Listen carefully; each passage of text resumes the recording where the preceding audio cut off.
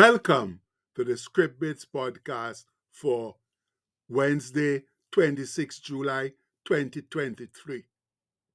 Our bit today comes from Acts chapter 1, verse 8b, which says, "And ye shall be witnesses unto me, both in Jerusalem, and in all Judea, and in Samaria, and unto the uttermost part of the earth."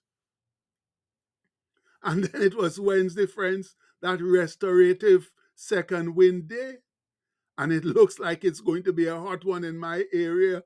For all my computer says about it is heat. But you know what? Whatever comes our way, we are ready and able for it because we have the one and only Jesus Christ in our lives, through whom we can do and face anything. Whoa! Which other faith can say that, eh? None. And that's why we must be careful to live our lives without giving the heathen cause to cast nasty and blasphemous aspersions at Christ Jesus, our Lord and Savior. And no, we'll never live perfect lives because we are not perfectly made. And whatever we say or do, somebody will take umbrage at it and refuse to come to Jesus for the awesome solace and refuge that he provides. But once we can truly say that we've tried, we've done our best, that's all Jesus is looking for from us. For my fellow believers, it's all in the sincere trying. And sadly, that's exactly where we are falling down. Not enough of us are trying hard enough to spread the good news gospel of Jesus, both in word and deed.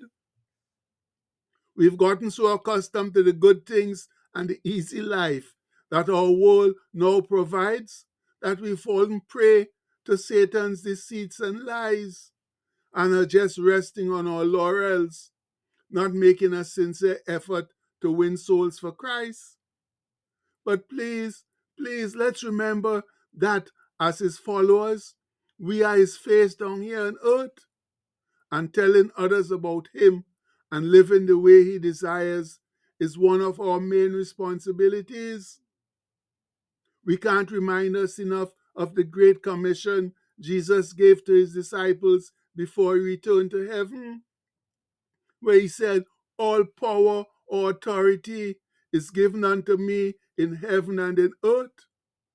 Go ye therefore and teach or make disciples of all nations, baptizing them in the name of the Father and of the Son and of the Holy Ghost, teaching them to observe all things whatsoever I have commanded you.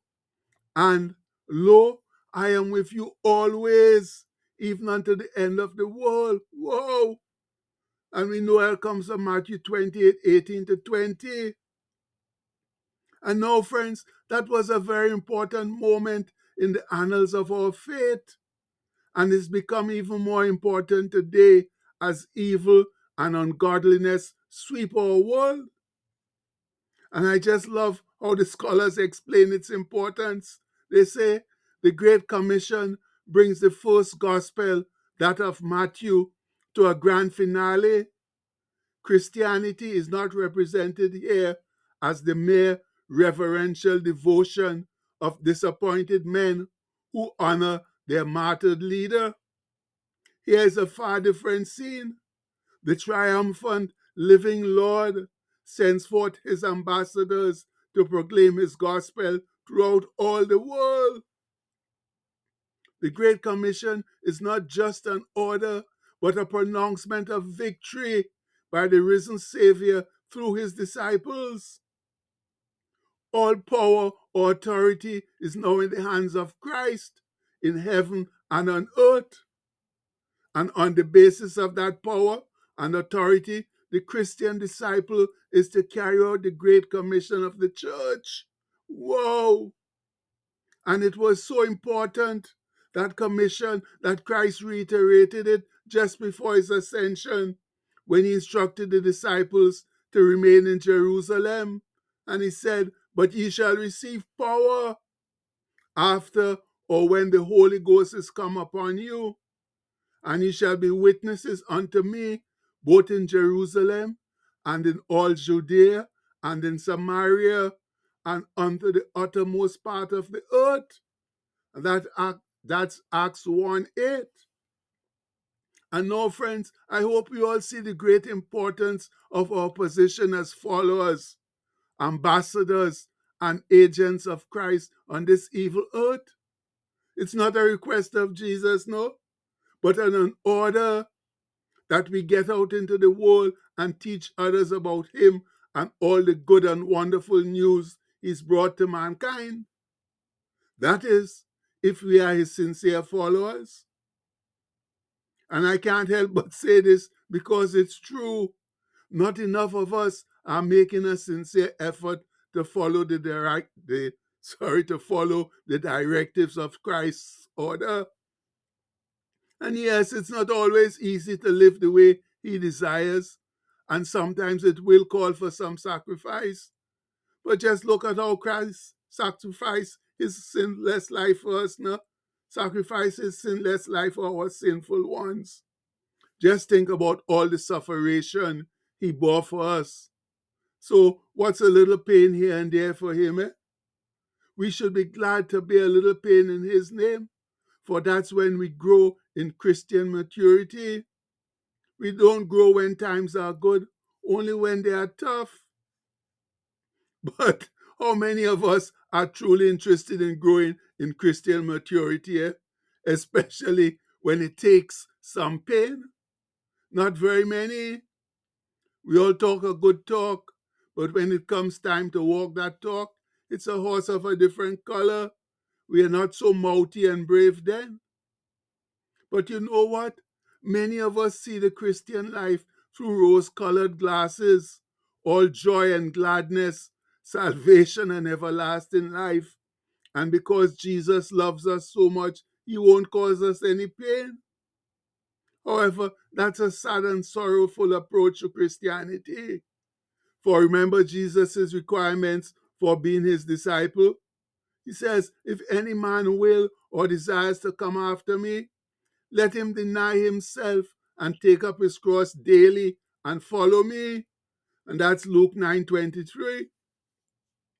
That means that Christianity is not always wine and roses or a Sunday walk in the park, but very often it's tough sledding against a persistent and evil enemy called Satan, who is trying to undo all the good that Christ has done.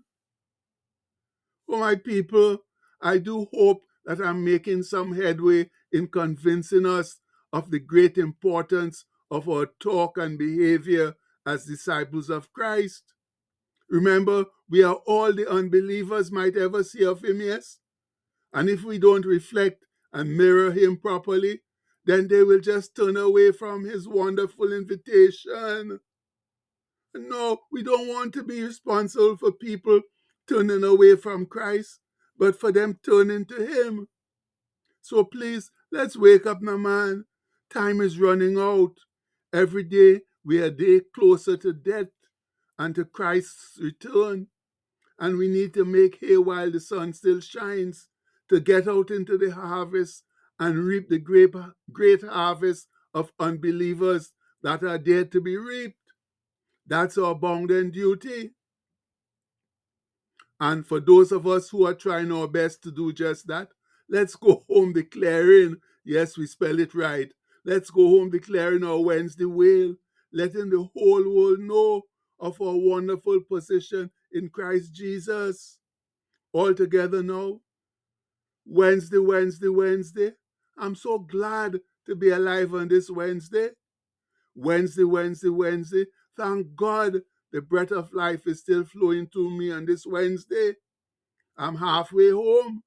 My hands are fixed securely on the plow. And I'm not turning back. I'm not looking back at the past. Not focusing on what has gone before. But my eyes are fixed straight ahead. Yes, they're fixed straight ahead to a glorious future with Jesus. Glory, hallelujah. And you know what, friends? There's this added bonus. If we endure to the end with Jesus, then that future will be even more glorious than we can ever ask or imagine. Whoa! So I hope to see you at the end, enjoying that even more glorious future. Yes, my people, much love. And the postscript for today says, working for Jesus carries many responsibilities, but the rewards are very worthwhile. And that's the gospel truth, friends. Working for Christ is very worthwhile. You'll never know, though, until you start doing it, until you give it a try. So please, please give Jesus a try. You don't have nothing to lose and so much to gain. And we pray that so many more of us will turn to Jesus instead of the ugly Satan, so that we can end up with everlasting life with Jesus rather than in hellfire and damnation with Satan. And we pray it all in Jesus' strong and mighty name. Amen. Please have a blessed day, my people. Much love.